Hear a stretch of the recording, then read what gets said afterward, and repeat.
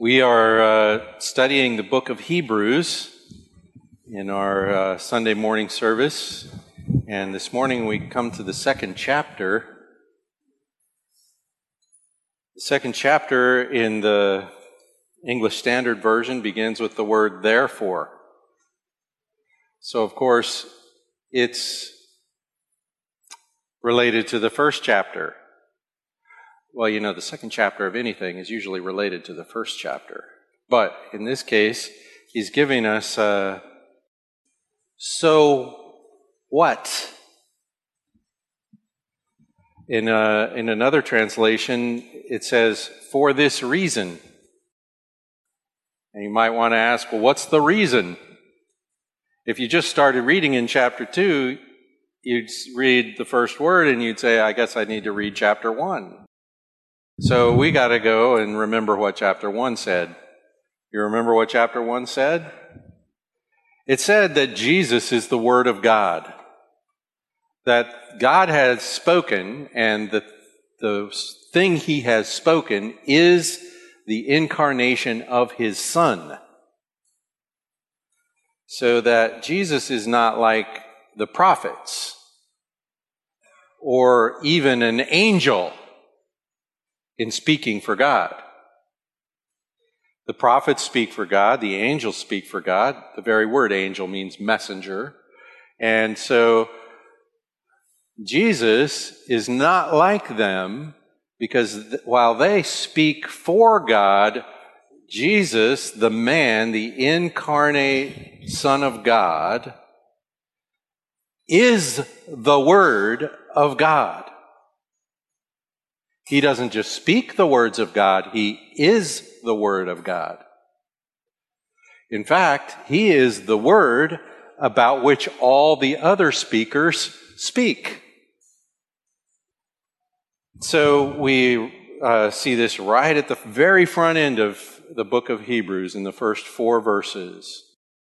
And this week I thought of another way of summarizing those verses and really all of chapter 1, because after verse 4, the writer of Hebrews is just elaborating on how we can see from the Old Testament scriptures that Jesus is superior to the angels or the angelic messengers of God. And so here's I'm going to give you a quick list, a summary of Hebrews chapter 1. Jesus, the Son of God made flesh, is the last word. The last word. In these last days, He has spoken to us in His Son, whom He appointed heir of all things. The one in whom everything culminates is the Son of God made flesh, the Lord Jesus Christ. He's the last word of God. He's the first word of God. He's the first word. It says, whom He appointed heir of all things, through whom also He created the world. When God created the world, how did He do it? You've read Genesis chapter 1. God said, let there be light, and there was light. Jesus is the Word of God incarnate. He's the first Word. He's the one through whom, He is the agent through whom the Father creates everything that is made. John chapter 1. In the beginning was what? The Word. The Word was God, and the Word was with God. He was in the beginning with God.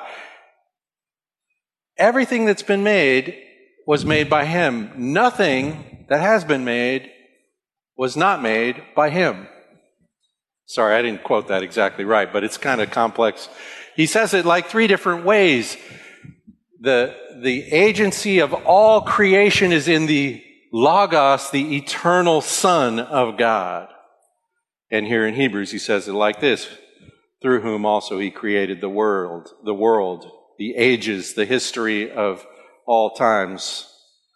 He's the last word, and He's the first word, and He's the perfect word. He's the radiance of the glory of God and the exact imprint of His nature. There's nothing missing in the revelation of God in the person of Jesus, the man Jesus. So that Jesus could look at Philip straight in the eye and say, if you've seen me, you've seen the Father. There's nothing left out of the revelation of God in the man Jesus. It's perfect. He's the radiance of the glory of God. He's the shine on God. And if you ask the question, how does anyone ever know God? The answer to that question is Jesus. He's the revelation, the perfect Word. He's the powerful Word. He says he upholds the universe by the word of his power. The Son of God sustains all things,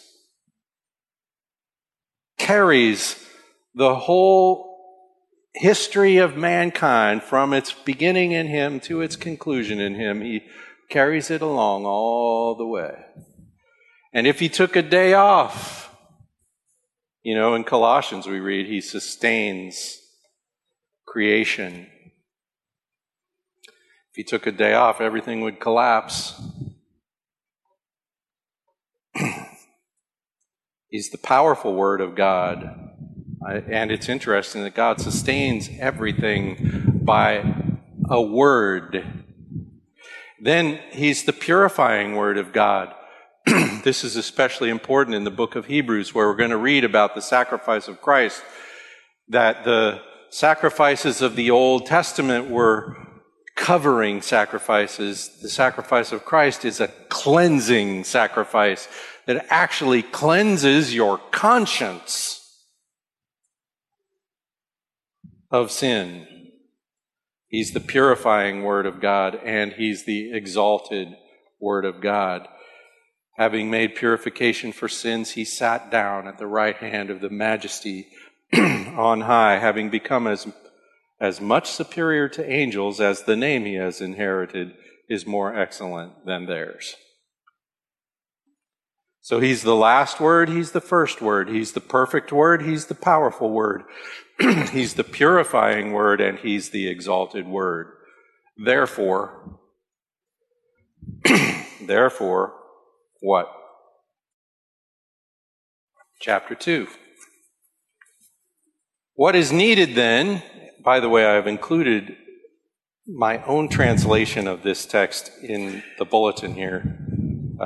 So, it's kind of what I read in the Greek text to emphasize, anyway, whatever. What is needed then, therefore, is we must pay even closer attention to what we have heard, lest we drift away from it. God has spoken to us in his Son, who made purification for sins, sat down at the right hand of the Majesty on high, who is the object of angelic worship and service, because of the grace of God in Christ to speak to us in his Son. What we must do is pay closer attention to what we've heard. What is necessary is literally the translation of the words here. Closer, that's a comparative, and so we need to say, comparing what to what? Well, what we've heard compared to what our fathers heard in the prophets or from angels. That's the comparison. What we've heard in the Son compared to the messages of the prophets and the angels.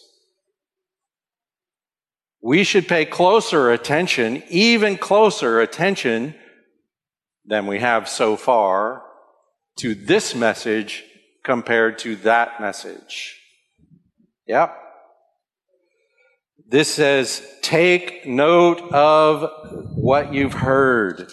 This is stated in very urgent terms here, which might get lost a little bit in our translations. We must be sure to see Christ.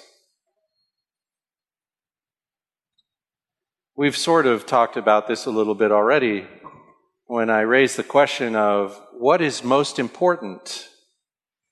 What is most important?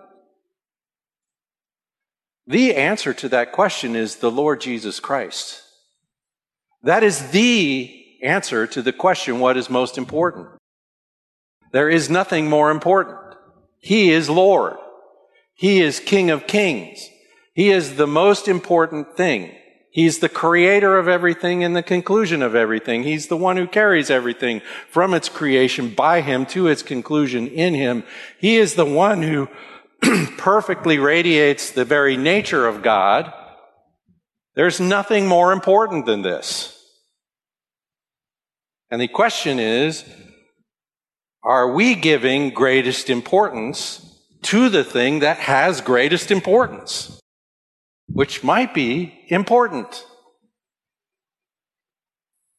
What if you don't notice something is really important?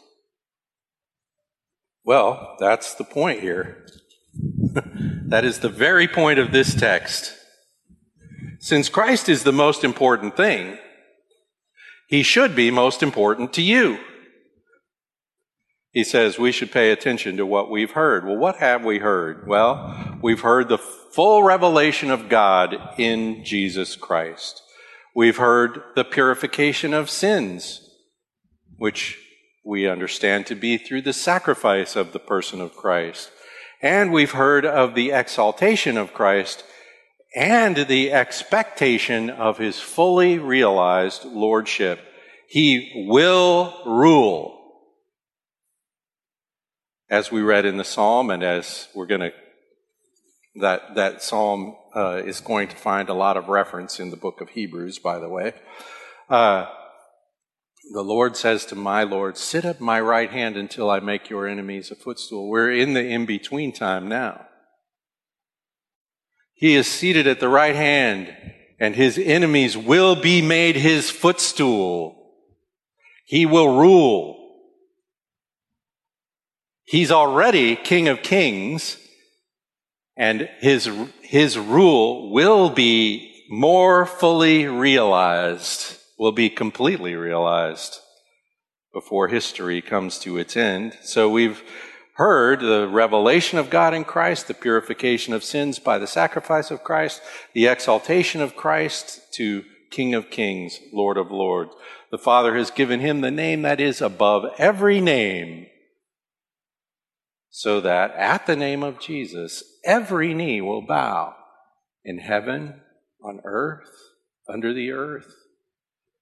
Every knee, that's what those three expressions mean. Really, actually, every last knee will bow and will proclaim Jesus Christ is Lord.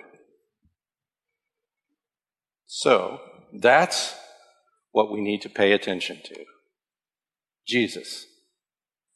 The revelation of God in the person of Jesus. Why?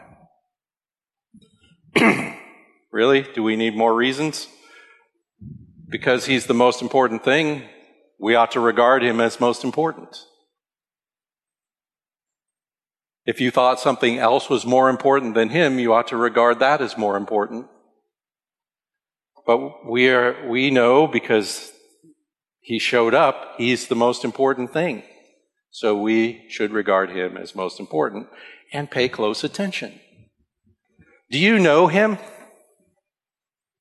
Do you know him? Well, not like you could. Yes, you have to answer that question. No matter how well you know him, you can say, yes, I know him, and not like I need to. Not like I need to. I need to pay much closer attention to him. No matter how good my attention seems so far, it needs to be more. I will receive nothing but benefit from knowing him better and appreciating his significance more and trusting myself more to him in this, that, or the other new thing that I didn't realize until today.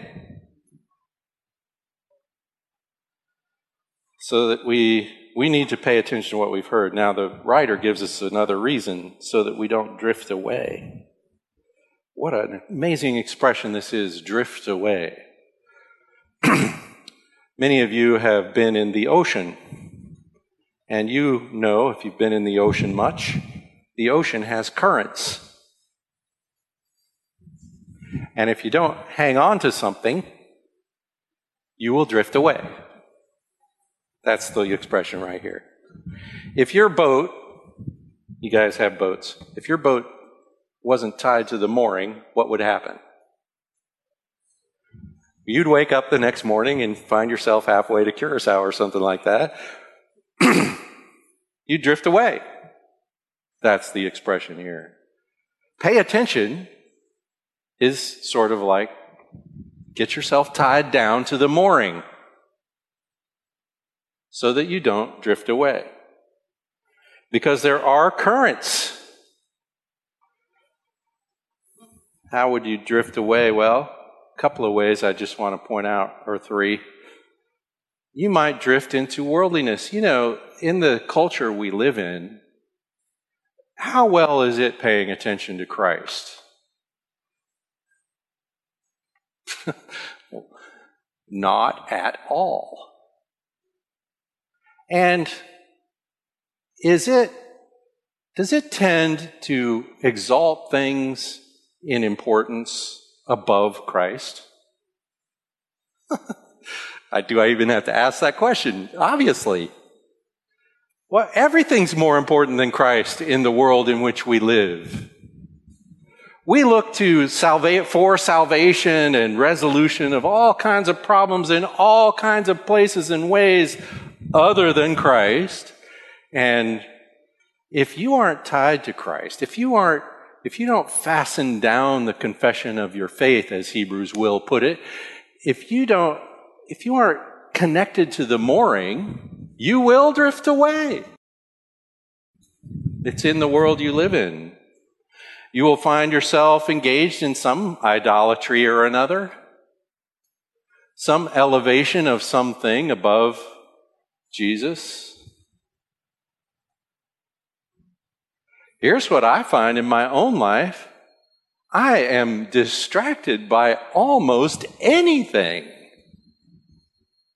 from my position in union with Christ and the absolute blessing I have in Him.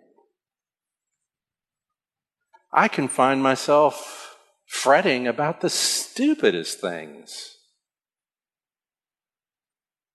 and forgetting Christ. Here's another way we drift away. We become self-reliant. You know, in Western culture especially, self-reliance is prized. We are taught to be self-reliant. Well, and a certain measure of competence is a good thing. But ultimately, I rely on Christ.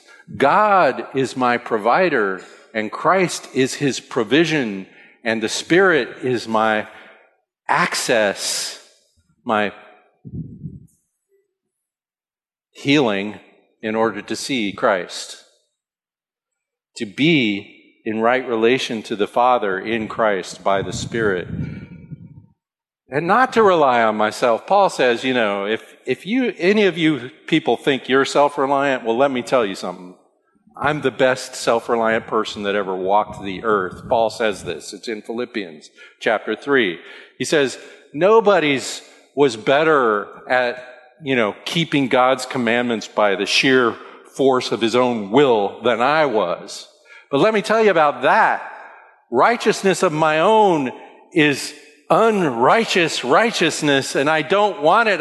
It is like garbage to me now that I know Christ and that I can pursue Christ and that I can have the righteousness of Christ by faith alone, by God's grace, and not by getting it for myself. He says, self-reliance is in the garbage bin. Christ reliance is all I want. And he says it about like that.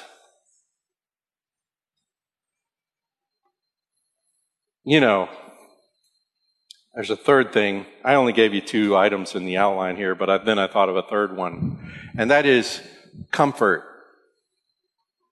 Things, one of the currents that might cause us to drift away.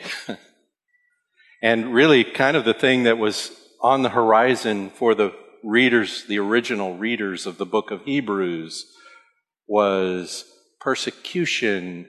In other words, your association with Christ is about to cost you. It's about to bring some pain into your life. And so the desire for comfort might lead you to drift away from Christ. Because sometimes being with Christ is not comfortable. Christ isn't always a comfortable person to be around. I sometimes like to think about Jesus. He had some younger brothers. Yeah? How would you like to be one of those guys? Jesus' younger brother. Now, I have an older brother who's some kind of genius, always does the right thing, as near as I can tell. Well, I know better than that. I've seen him do some wrong things. But he always had it figured out how to keep mom and dad happy. And he is smart, like serious. He does math for a living. That can be kind of annoying to have someone, with these qualities as your older brother. But you know what?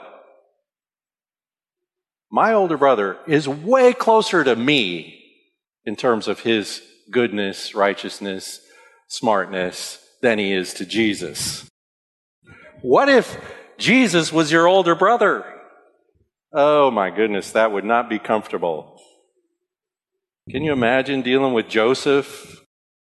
If you're James and you and Jesus work side by side in Joseph's carpentry shop.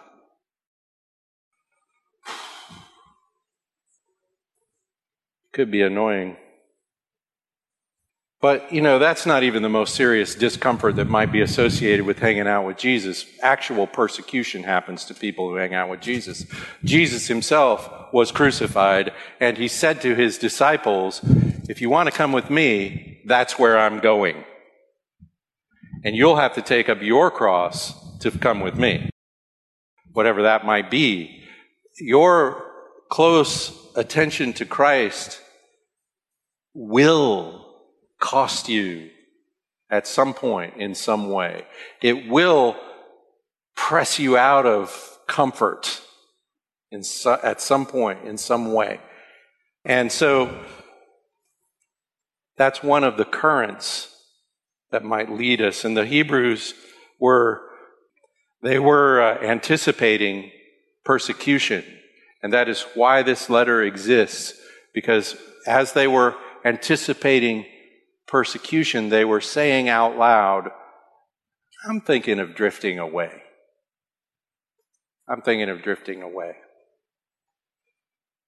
So, the writer says, Christ is above all.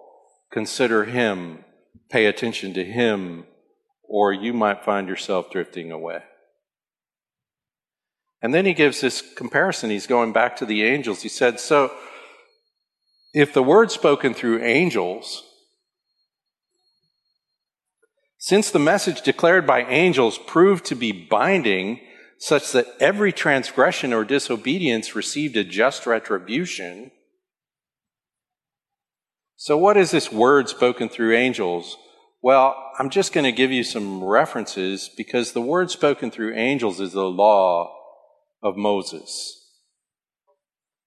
You can find this in Deuteronomy 33:2, Galatians 3:19, Acts chapter 7, Acts 7:38, Acts 7:53, Psalm 68:7. If you are one of these Hebrew believers that this letter was first written to, As soon as the writer said the word spoken through angels, you'd know exactly what he was talking about, because it's the common knowledge of those first century Jews that the word spoken through angels is the law of Moses. And so the writer says, so if that word, if that message was binding, another translation says unalterable. Another translation in the English Standard Version says reliable. To such a degree that it demands perfect justice. None of us in this room, we all want justice, but not perfect justice. I pretty much want justice for the people who wrong me. That's the place where I especially want justice. Or sometimes I can work myself up for a desire for justice in society, generally speaking. But it would not do me any good whatsoever if perfect justice were executed. And the law of God demands not just any old justice, perfect justice, such that anyone who is not in right relationship to God receives the eternal wrath of God. Well, who is that? Every last one of us. And so the writer is saying here, look, if you look at the law and it stands and it demands this sort of justice that ends in all of us in some kind of alienated permanent punishment, if that stands, how do we think we're going to escape? That's the question. How shall we escape? Escape what? Escape the perfect retribution of the law of God. How will we escape that? If we neglect such a great salvation.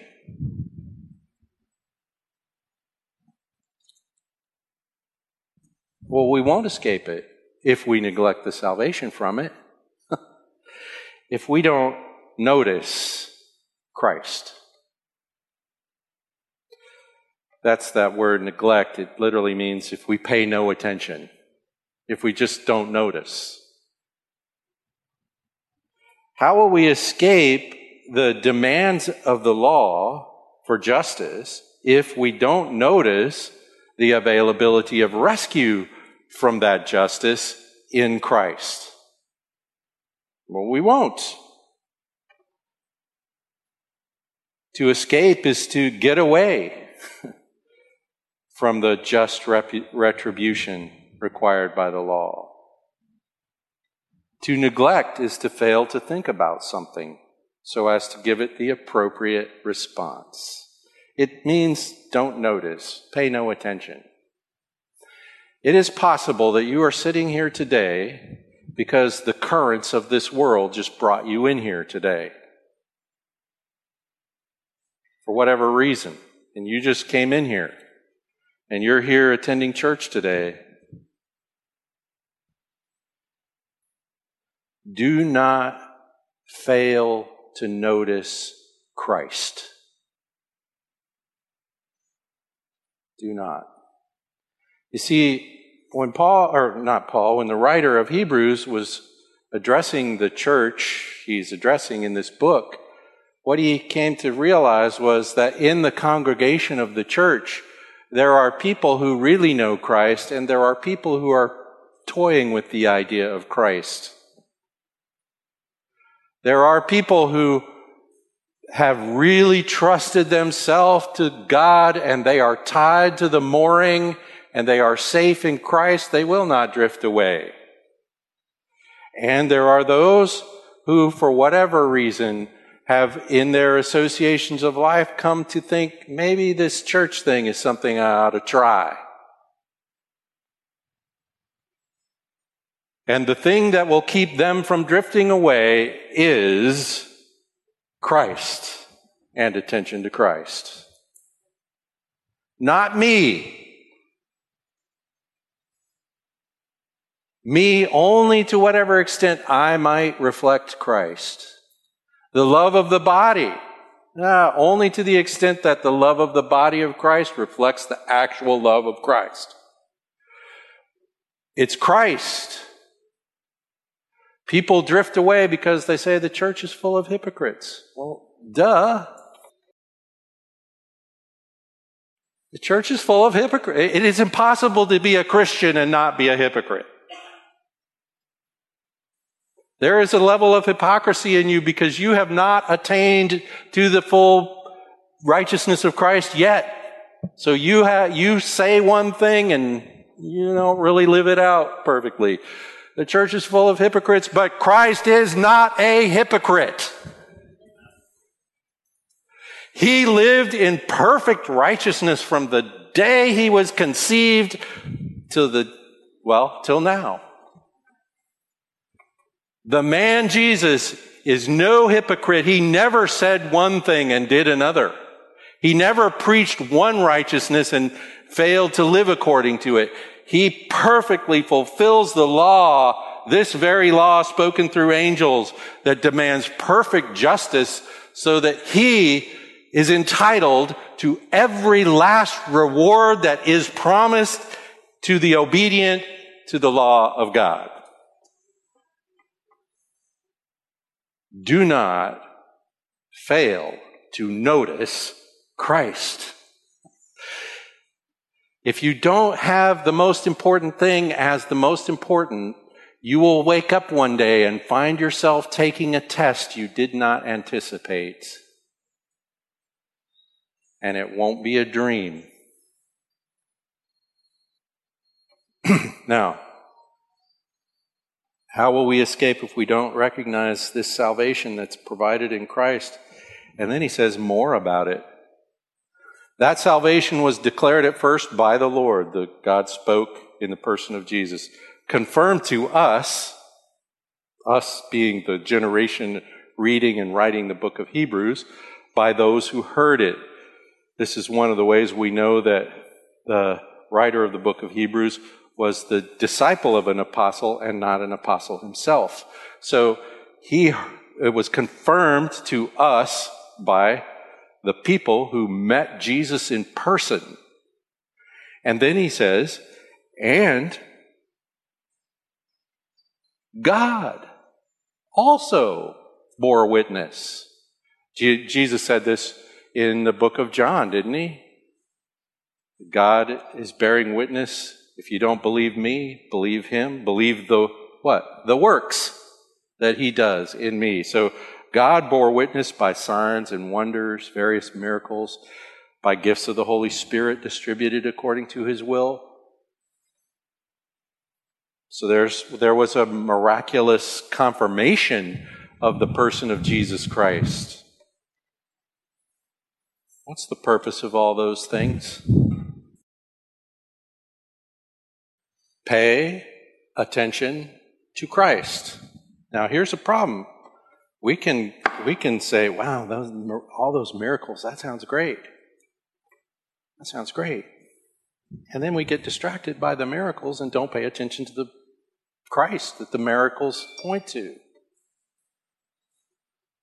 Paul addresses the Corinthian church because they were getting distracted by their spiritual gifting and not paying attention to Christ. What are these signs? Well, in John chapter 2, the leaders of Israel say to Jesus, "What sign will you give us to show you are Messiah, you're the Son of God? What sign will you give us?" You remember what he said in chapter 2? He said, well, tear down this temple and in 3 days I'll rebuild it. And that, of course, made them decide he was some sort of heretic.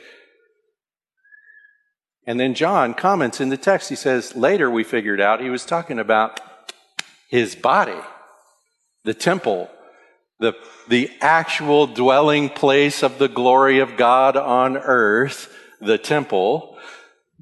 That's what he was talking about, and he was talking about his death and resurrection, and they did tear it down, and he did rebuild it. So if you want a sign, that's the great sign of all time. Jesus is risen. In 1 Corinthians chapter 1, Paul says, the Jews seek a sign, the Greeks seek wisdom. So, to me, this is like dividing the world into two groups of people who seek signs and people who are philosophers, who need to think their way into everything. People who need to see some powerful demonstration, people who need to think their way into everything. Jesus kind of ends up, well, here's what Paul says. Jewish people seek signs, Greeks seek wisdom. We preach Christ crucified. A stumbling block to the sign seekers and idiocy to the philosophers. And in Christ crucified, you have the wisdom of this world turned on its head. And God demonstrates his superior wisdom in providing for us by grace through the sacrifice of Christ. None of us would ever think of this plan. It's crazy good. So the purpose of God's testimony, of course, is to point to the Son, the descent of the Spirit like a dove on his head, and the voice of God, this is my beloved Son, in whom I am well pleased. All of this is to point us to Christ. So, this is the exhortation. When we understand the privilege of Christ, we persevere in attention to Christ. We persevere in attention to Christ.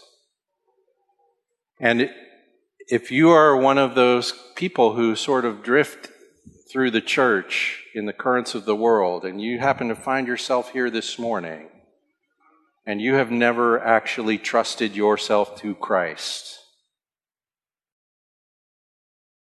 oh my goodness, do not drift away. Do not drift. You know people who've sort of passed through. There's people in this world that will say, yeah, I used to be a Christian. Well, that's not possible. What that means is I used to go to church, or I used to, have some inkling that maybe Jesus was the thing. And then I drifted away from that. And if you're here this morning and you've never actually set your anchor on Christ, please, now. You don't have to stand up, raise your hand, come forward, blah, blah, blah. None of that stuff. It's all just trusting him for your secure position before God for eternity. That's it. It's almost too simple, like it's hard to describe. And by the way, simple doesn't mean easy. It just means simple. Just trust him. Trust him. That's the question. Will you trust yourself to God in Christ and be saved? Will you latch on to this great salvation or not pay attention? That's all. Now, I assume that almost all of us here today, maybe all of us, that would be wonderful, have in fact latched on to Christ. Hang on. And study him. Now, when I say study him, that might involve studying the Bible, but I'm talking about studying him, the one of whom the Bible speaks. That's what we're talking about. Do you know him? And the answer to that question might be yes, And if the answer is yes, the answer is also, but not well enough. The more I know him, the more I see him clearly, the more I am transformed to be like him clearly. And the more people will see him when they see me. So I pray, Lord, help us all, wherever we can, whatever condition we walked into this room here today, this morning, whatever condition, Lord, help us, Spirit of God, lead us, empower us to put our trust in Christ and give our attention to Christ. That is my prayer. Father, thank you for this love that you have shown to us, this word which you have given to us, which exceeds anything we might imagine for ourselves. And Father, help us. Help us. Give us your Spirit so that we can see Christ. Thank you for the Word and the Spirit. In Jesus' name, amen.